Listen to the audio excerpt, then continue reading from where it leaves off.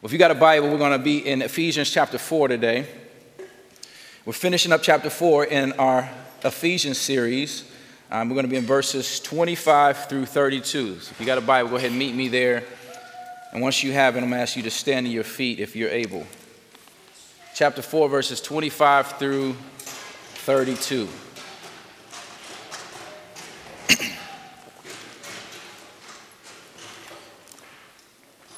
If you got it, say got it. All right.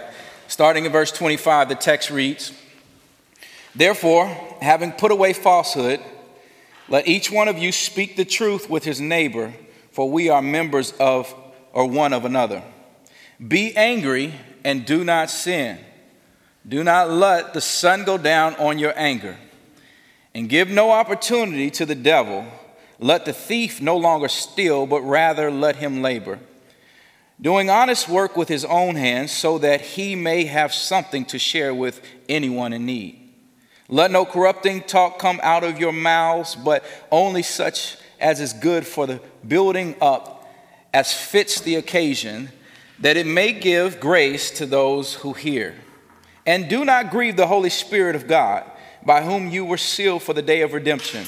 Let all bitterness and wrath and anger and clamor and slander be put away from you, along with all malice. Be kind to one another, tenderhearted, forgiving one another, as God in Christ forgave you." Very words of God, amen. Today I want to preach on the topic, how to live a changed life. How to live a changed life. But before we go any further, let's pray together. Father God, thank you so much for this morning. I am so grateful to be here with your church, God.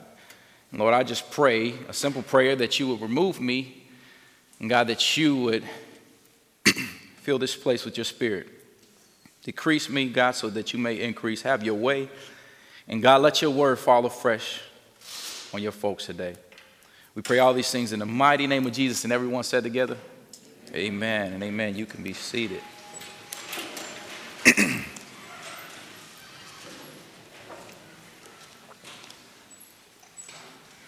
Well, as we begin with these NBA playoffs, y'all, I got to retract my statement about LeBron I made a couple weeks ago. Hey, this brother has been the most consistent beast I've ever seen play the basketball game. Did y'all see that shot last night? Oh, my gosh. That was crazy. Oh, y'all hating. See, y'all still hating on him. Don't hate on LeBron. But with these basketball playoffs, I've loved every moment. It's been exciting. But one thing I really love about the playoffs is I love when they start talking about the stories and the backgrounds of where these players have come from.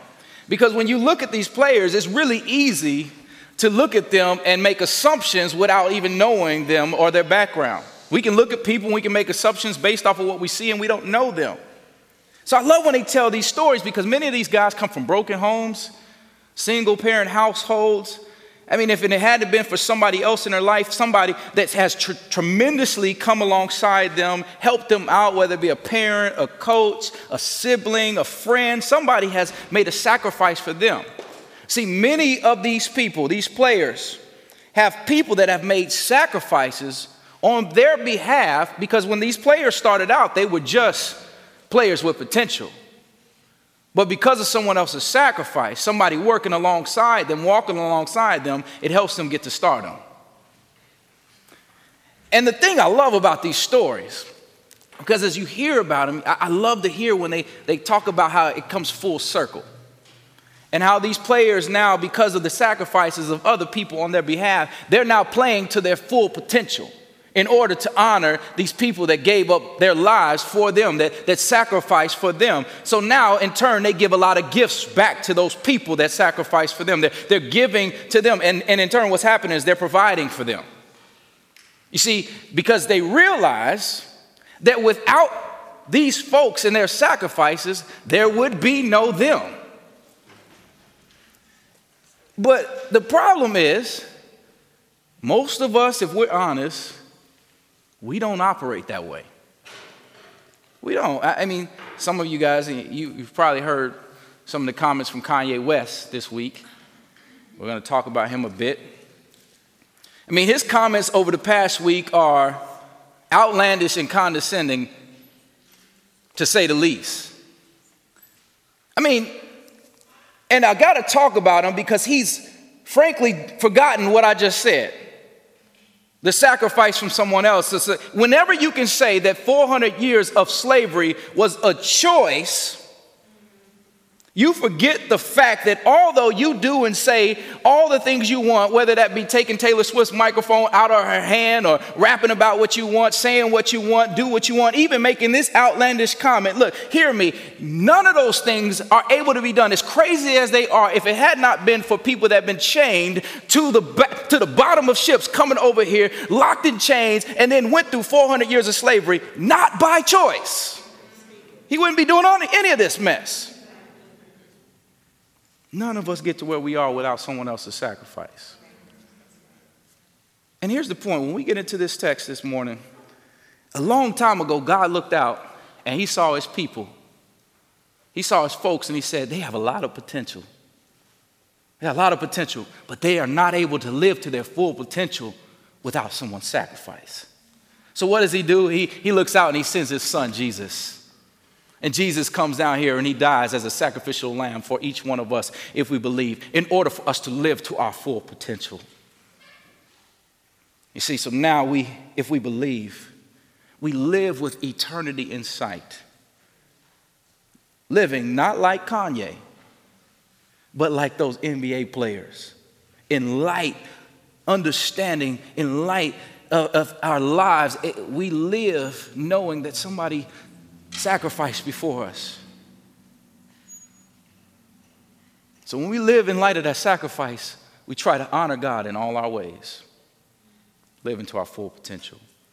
And see, this is exactly what is going on in this passage today.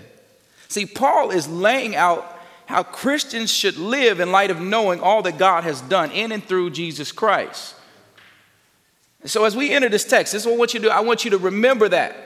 I want you to keep that in the forefront of your minds, because our society, this is why I'm saying this, because it's very easy in our society to pay attention to the do's and don'ts of life. We can pay attention to the do's and don'ts. We can make a list of all the things we should stay away from, the things that we should do, the things that we shouldn't do. And that's not the Christian walk. So we can do all those things and we can do all of it out of selfish ambition, trying to be the best we can be. And hear me, friends, that's not true change.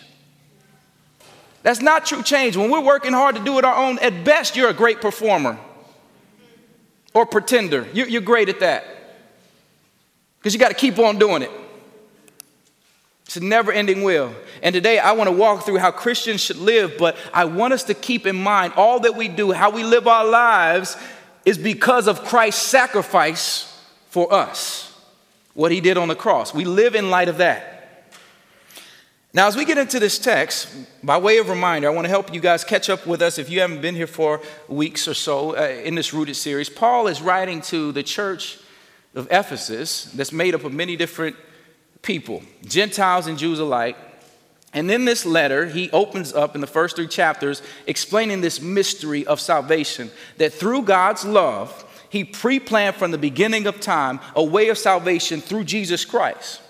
And this gift of salvation doesn't come by anything we bring to the table. It's not by the work of our hands or the sweat of our brow. It's not anything we bring to the table. It's in and through Jesus Christ's sacrifice on the cross. And by that, we believe. So it's through that. It's through his work and our faith that we're saved. And see, all of us that believe were once in constant rebellion against God. We were sinners, ignoring God's way and turning our own way, choosing to do our own thing, leading our own lives. We were all hopeless. Or as the old folk used to say, we were headed to hell in a handbasket. Some of y'all get that on the way home. Because our ways were not like God's. We were sinful, in constant rebellion, doing our own thing. We were not living in the way he's created us to be, in his image. So God, instead of looking down on us, because he could have looked at us and said, look, y'all are not living the way I want you to live. You're not living up to the standards. I'm going to wipe all of you guys out. He had every right to do that, but he does not do that. He looks down and he's gracious. And what does he do? He sends his son. He sends his spirit first into the Virgin of Mary, into her stomach, and out comes Jesus, God in the flesh, grows from a baby to a grown man, lives the life that we should have lived. without sin, unblemished, then dies the death that we should have died. He then goes to the grave and rises 3 days later with power in his hand, defeating sin and death. See, it's through that sacrifice that if we believe, we can have eternal life. And here in Ephesians, this book right here, Paul very plainly explains that gospel message. He's explaining the gospel message, but then he says that same salvific plan is open to all people if they believe. Everyone, if you believe, that's open to everybody. He's revealing this new mystery, that now the Jew and the Gentile who are against each other can be one. There can be unity in Christ through faith. There's unity in Jesus. And believers are to suffer on behalf of other folks that are different than them, people that are unlike them, working through our differences with each other, loving one another, not in an obligatory way, not because we're supposed to do it or you should do it, but instead because Christ did the same thing for us. He died for people that were sinful, people that were enemies of the cross, people that were enemies of his, and he gave it all up for us. And friends, remember that it's in that unity we find in Christ, that the body works together and makes Jesus' name great. The divided have now become united in Christ. So in essence, Paul is saying now that you know the goodness of Jesus Christ, go and live it out. You know where unity comes from? Now go live it out amongst your peers. Go live it out amongst society. Go live it out. Go live out your faith. And see, with this bit of context, it helps us with our passage today because Paul is not only saying to believers to live out their faith, but he tells them now how to do it. Tony did a great job last week breaking down how what we look like before we come to Christ or encounter this true love, and how that love now changes us specifically when we realize how loved we are through Jesus Christ. See, it's through understanding the true gift of love displayed on the cross, Jesus' sacrifice, that changes us. And see, here's the thing, and I need y'all to hear me when I say this. It is honestly, utterly impossible to fully embrace the love of Jesus Christ in all of its fullness and not be changed. Let me say it again. It is utterly impossible to fully embrace the love of Jesus Christ in all of its fullness and not be changed. See, I venture to say that if you call yourself a believer, you call yourself saved, meaning you have felt the weight of your sin, your mess, but yet at the same time, how much you're loved. Yet you're sinful, but yet loved. I mean, if you felt the weight of that mess, the dichotomy of God's love in the midst of our sin, they do not go together. When you feel the weight of that, it changes us. It changes us. And we're changed, hear me, in two different ways. There's two ways we're changed. One is very active and one is very passive.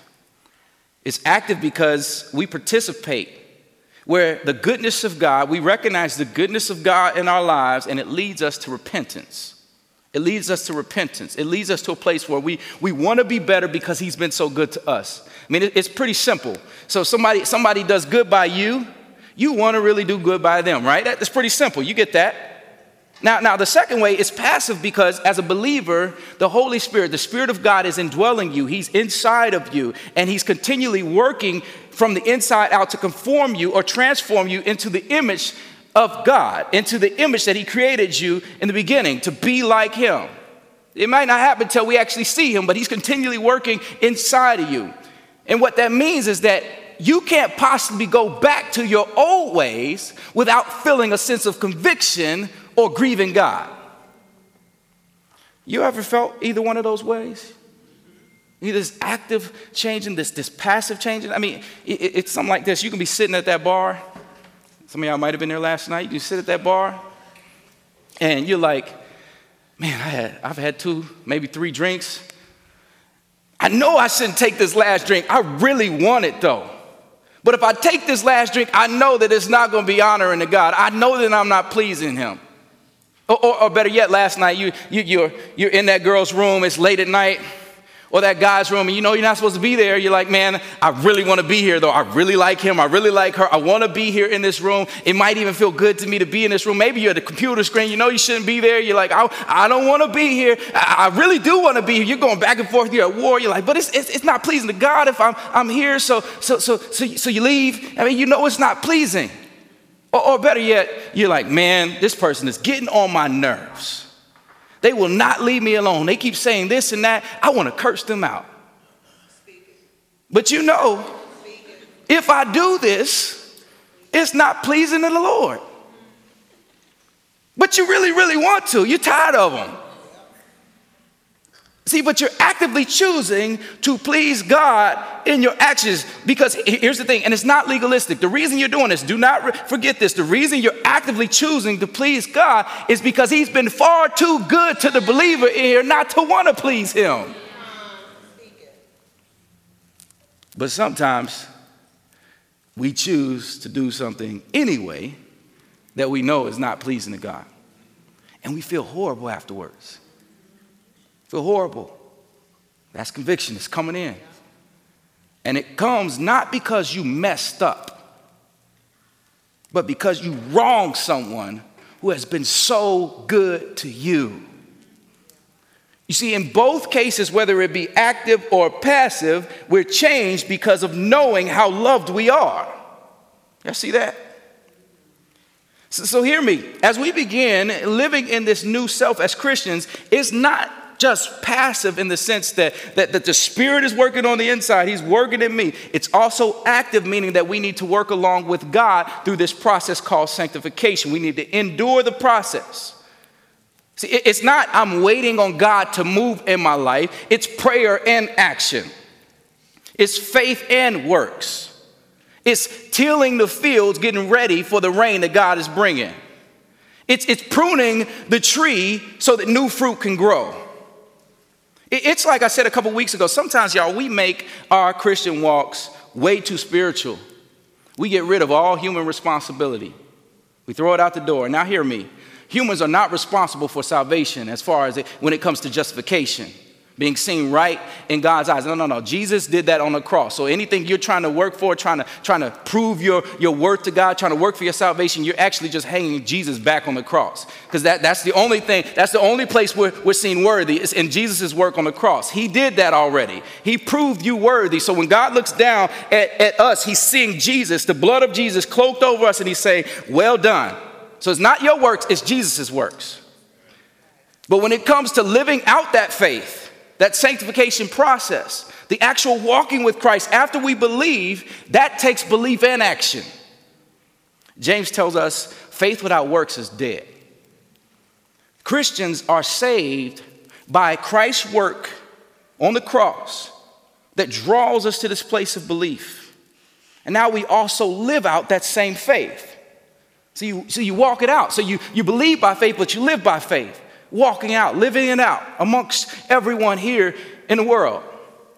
So today, I want to look at what Paul says in the latter part of chapter 4, which begins with a string of practical ways to live in the newness of self. Now again, Paul is speaking, he's still speaking in the same context. So nothing's changed from chapter 1 to chapter 4. This is still the same context. So when he says these imperatives of how we should act, he's talking about how we should act towards one another and dwell in unity. So these practical ways of how we live out the newness of self still deal with how we treat one another. Do not forget that as we walk through this. And see, this is important because, as I said a few weeks ago, a lot of us have misunderstood the Christian call, thinking that the Christian life is just about what God can do for me, my well-being, and it's private. Hear me, and this might mess you up. Christianity is not about your personal relationship with God. It is not just about your personal relationship with God. Yes, he wants to have a personal relationship with you, but that's not what this thing is about. It's about relationships, plural. But sadly, we miss this. We miss this because of our twisted and perverted view of reality. And instead, everything has to revolve around me. So when it comes to our relationship with God, we make our relationship with God about our own benefit. What's good for me? So what we do is we take this Bible and we twist it and we twist the word of God and we open it up trying to figure out a scripture for me. What you got for me today, God? And I need you to fix my life. It's all about me, God. It's about me. And friends, when you really read the scripture, when you get down to it and you look at Jesus, what he says, the most important commandment is to love God with all your soul, mind, strength, and your heart, and to love your neighbor as yourself. It's not about me. It's about God and others. It's about relationships. See, this walk is not merely about us. It's not just about us. So with this understanding, it makes sense that these verses right here in the next few chapters, not just right now, but in the next several chapters of Ephesians, deal with how we treat one another.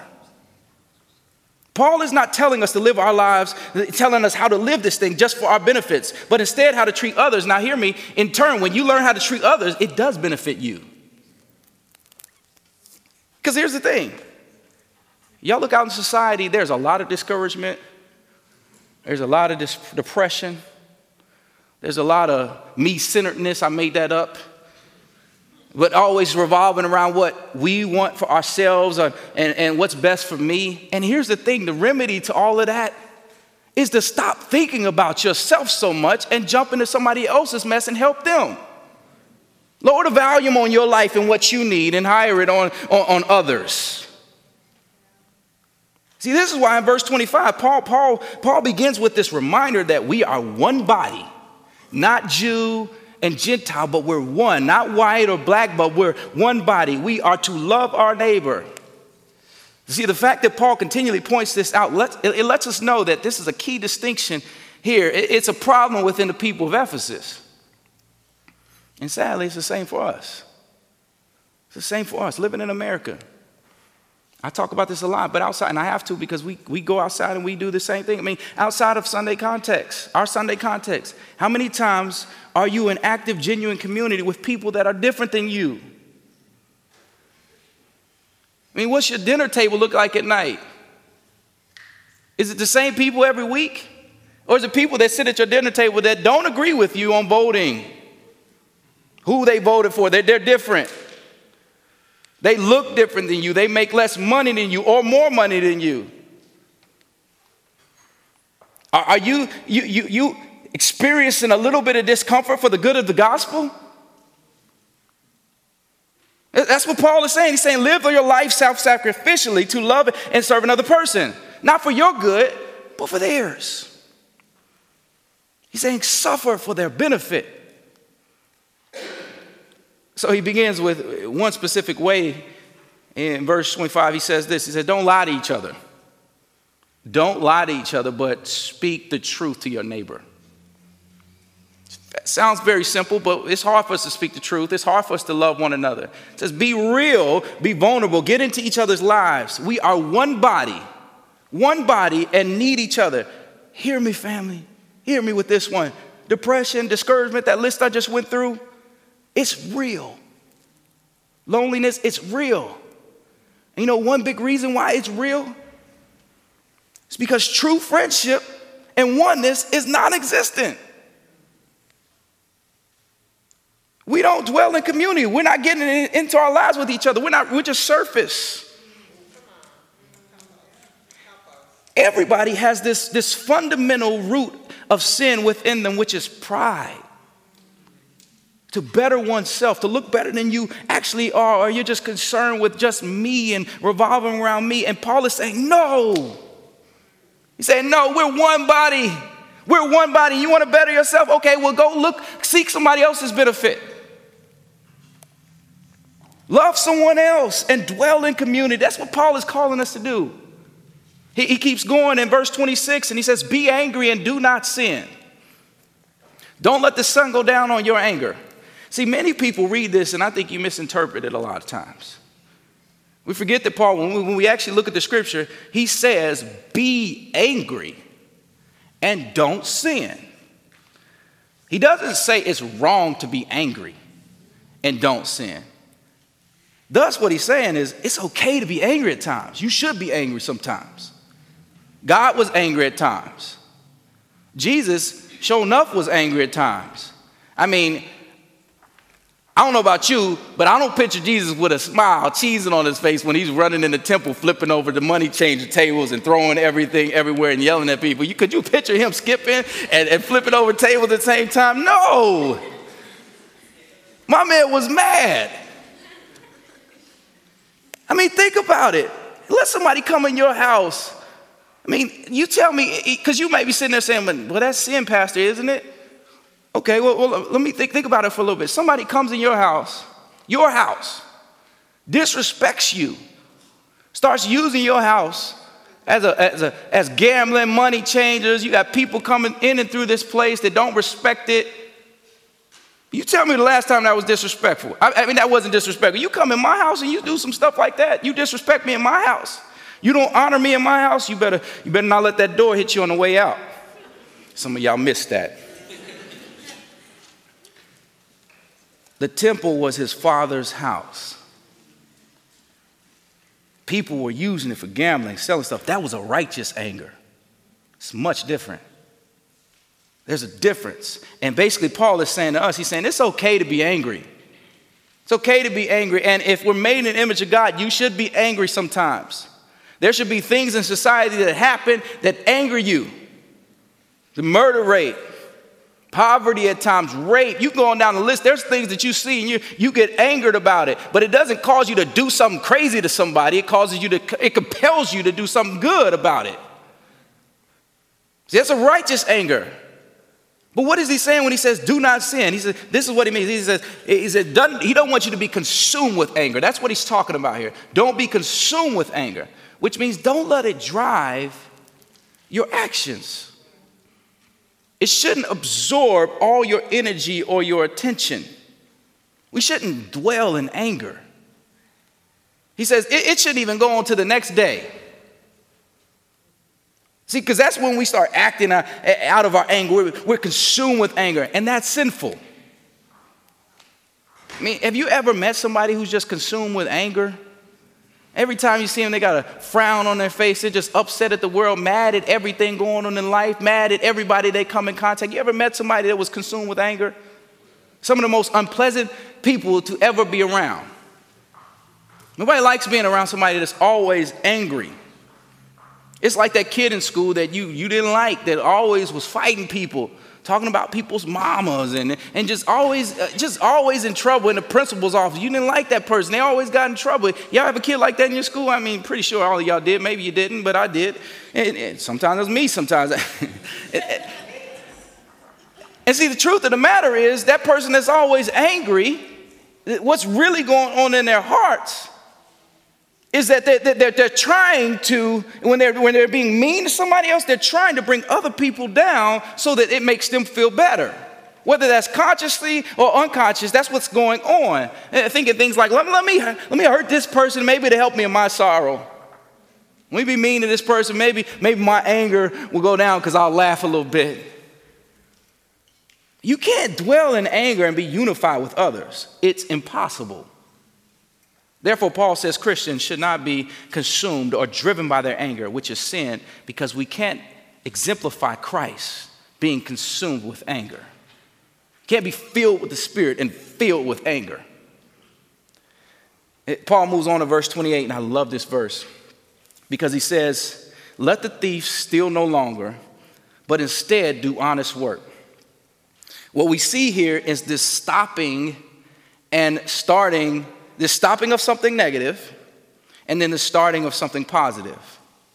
He's literally talking about, let's not be greedy anymore. Let's not be lazy. Let's not steal from other people. Let's do something honest. Go get you a job. Work for something. Cooperate with other people. And then he says, share. So bring other people up because of what you're doing. Now, this may seem very elementary to some of us in here. Stop stealing. Go get you a job. Pretty simple. But Paul right here is really trying to convey something much deeper. See, this illustration gives us a very clear picture of what we call in Christianity repentance.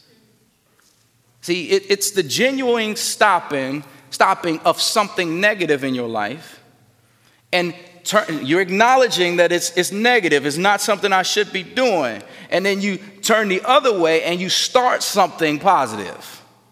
It's stopping this and starting this. So it's not just stopping. You can't just stop here. You got to start something else in place of that. See, it's literally turning the complete opposite way. 180. LeBron likes doing that. Look, 180. It's the complete opposite way. That's repentance. And Paul, just in case you didn't get that, because some of us might still be missing this, he says it again in verse 29, just a little differently. Look at it with me. He says, let no corrupt talk or evil speech come out of your mouths, but instead build others up in your talk. You see it there? You stop something negative and start something positive. You guys see this principle here, the stopping and starting principle? Now, family, remember this. This is not, hear me when I say this is not a do better speech. It's not a pull yourself up by your bootstraps, go make it happen, get it done, don't do this and do this, stop that and start this. That's not what this is. As a matter of fact, I need to harp on this a bit. I need to talk about this a bit and I got to get on my soapbox just for a minute because I feel, and I fear this because I feel you all might hear me say, when Paul's walking through this, don't do this and do this, don't do that and do some more of this. You might leave here feeling overwhelmed or feeling the sense of, I got to go do something. I have to go make it happen. And hear me, that is very problematic. That's problematic when it comes to Christianity. I was talking with a group of guys this week about this, in the fact, this whole fact of, I think we don't really understand our limitations at times. We're always trying to do more and trying to make it happen. We don't understand our limitations, our own reality at times. And what I mean is that sometimes in your life, you can see something that's totally wrong. It's messed up. It needs to change in your life, and you don't like the way it's going. Maybe that's your finances. Maybe that's relationships in your life. It might be your job. It might be your personal appearance. You don't like the way you look. Maybe you've gained too much weight. You don't like any of that. And what happens is when we realize this, there's a change that's needed. What do? We try to fix it. And the thing about trying to fix these things is that if it's been there in your life for a matter of months, maybe a longer period of time, it's not just simply a habit that you can fix on your own, or else you would have done it already. It may be an addiction, or just over time, it's become a part of you. Now, don't miss this. Because if this is true, it's not just a habit. It's not just a habit. Then in your own power, trying to fix it, hear me, y'all, trying to fix it in your own power is futile. It's futile because you're still working with those same broken pieces that left you in this broken place. So if you keep using these broken pieces, these messed up pieces to get you out of this broken place, that's insanity. Because you're doing the same thing over and over and you're not getting a different result. You're going to end up at the same place or even worse. See, what I'm getting at here is that true change, hear me, it doesn't just come from you recognizing there's a change that's needed. Because honestly, you won't really know how to change it or understand what really needs to change unless someone else, or you come in contact with someone else who helps point out the real change needed and then walks alongside you through the process. Some of y'all missed that. Okay, let me put it this way. I love watching the show 600 Pound Life. It's weird, but I like watching the show 600 Pound Life. My wife's like, why do you like watching this show? I turn on late at night. I don't know why. I just watch it. And so I started asking myself, why do I like watching this show? And y'all, the gospel is all up in this show. Jesus, now follow me with this. It's all up in here. Follow me. Y'all going to follow me. These folks, they're morbidly obese. Most of them are bedridden. They can't walk, take care of themselves. They can't wash. They can't cook. They can't clean. and they may notice there's a change that's needed in their lives, but instead of being able to make the change or help themselves, or they've tried too many times and they've failed at it, what they continue to do in their failure is keep turning to the same thing that got them there in the first place. And what they keep doing is eating and doing nothing. So inevitably, everybody in the show is at the end of their wits. They want this surgery, this gastric bypass surgery, and then take some of the fat away too. So they go, watch this, they go see one guy, this one surgeon that's willing to take on this high risk surgery. But he doesn't just do the surgery. He doesn't just do the surgery. He helps them truly understand their problem and how they got there, then sets them on a diet plan and then exercise it. If they adhere to the plan and lose some weight, he will do the surgery. But if they don't adhere to the plan, it tells him about their heart. It tells them about their willingness to be active in the process. Some of y'all with me, some of y'all not. Because hear me. If they don't understand the severity of their problem and know that they have to listen to everything the doctor says, realizing that they got themselves to this place, they can't work it out on their own. If they don't realize that, family, with the surgery or without the surgery, they will end up at the same place or worse. Y'all are still missing this. Because here's the thing. Once your body is trained to eat and operate a certain way, you can fix your stomach all you want. You can fix your image all you want. But your mind and your heart still might tell you to eat. So the patient has to understand, even with this surgery, they can't do it by themselves. Some of y'all still missing it. See, here it is. The best patients are the ones that come in understanding that they are broken, that they did this to themselves. They understand they need help because they are fighting a demon within that's much bigger than them.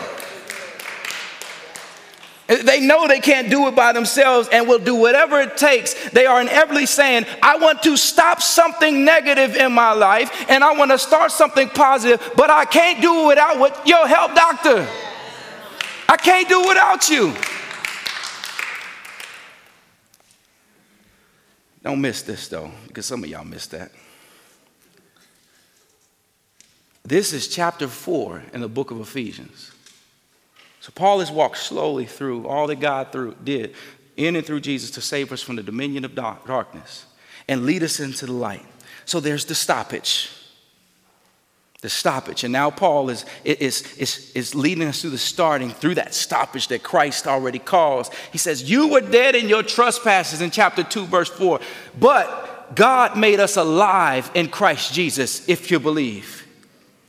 Christian in here, I need you to hear me. Don't get so caught up in the last 3 chapters of this book. I need y'all to hear me clearly. Don't get so caught up in this, thinking about what I got to do, what I need to make happen, and forget who caused the heart change in your life. And now who's walking alongside you and in you to cause the life change. That's a big problem for Christians today. We forget that we work from a place of being approved in Jesus already. When God looks at us, he sees Jesus and he says, well done. We forget that, and what happens is we start turning to our own strength and our own will and our own intellect to try to make things happen. And we keep doing all this, leaving Jesus in the background, and then we end up in this dark place and all of this mess, and like, how in the world did we get here? You ever been there before? And see, the reason that happens is that somewhere along the way, we stop turning to God and we start turning to me. And we're just like those folks on the 600-pound life that get the surgery. They do good for a while. Then they start feeling themselves. And they end up worse than where they started. And hear me, because here's the kicker. That doesn't negate the fact that they had the surgery, or that you are saved. In other words, it doesn't negate the fact that you're saved because you live one way. It's because you didn't listen to the doctor. You didn't listen to the doctor, or Jesus, and now you're living or looking a certain way as if you didn't have the surgery or saved it all. You get where I'm going with this? See, hear me. I need y'all to hear me very clearly. I am failing you as a pastor if you leave here on Sunday mornings being motivated by anything other than God's goodness in your life to change your life. Come on, that's it. Let me say it again. I am failing you as a pastor if you leave here on Sunday mornings being motivated by anything other than the love of God through Jesus Christ to see your life changed. This is why I'm harping on this. As we walk through this, these practical ways of living our lives, it's not up to you in your hands. True life change comes from being motivated by the love of God and what he's done on our behalf. Now, in light of that, let me get back to the text and off my soapbox. See, Paul, but this all goes together. Paul is saying, in light of God's love, stop the corrupt talk. Start building someone else up. Now, this corrupt talk can be translated as bad fruit or rotten fruit. And if you think about it, fruit is supposed to build the immune system in the body. It's supposed to build you up. It's supposed to make you healthy. You guys know the adage. If you eat an apple a day, you keep the doctor away. But if you eat a rotten apple, I can't imagine what it would do. I mean, you eat one fresh apple and you're already on the toilet later in the day. Some of y'all know exactly what I'm talking about. But if you eat a rotten apple, I can't imagine what your stomach's about to go through. It's okay to laugh. You see, the point is, let only wholesome talk come out of your mouths, out of the believer's mouth. Let wholesome talk come out that builds up the body. Stop tearing each other down with our words, being envious and competitive, conniving. Build each other up. Paul moves on and he says in verse 30, do not grieve the Holy Spirit who has sealed you for the day of redemption. Again, believers are sealed until we get to heaven. So this is not saying you can lose your salvation, but instead it's saying that the Spirit of God, the third person in the Trinity, is with you. He's living in you. He's with you until you get to heaven. But hear me, he's saddened when you continue to sin. This is what it means to say, do not grieve the Spirit, which is kind of mind-boggling to me.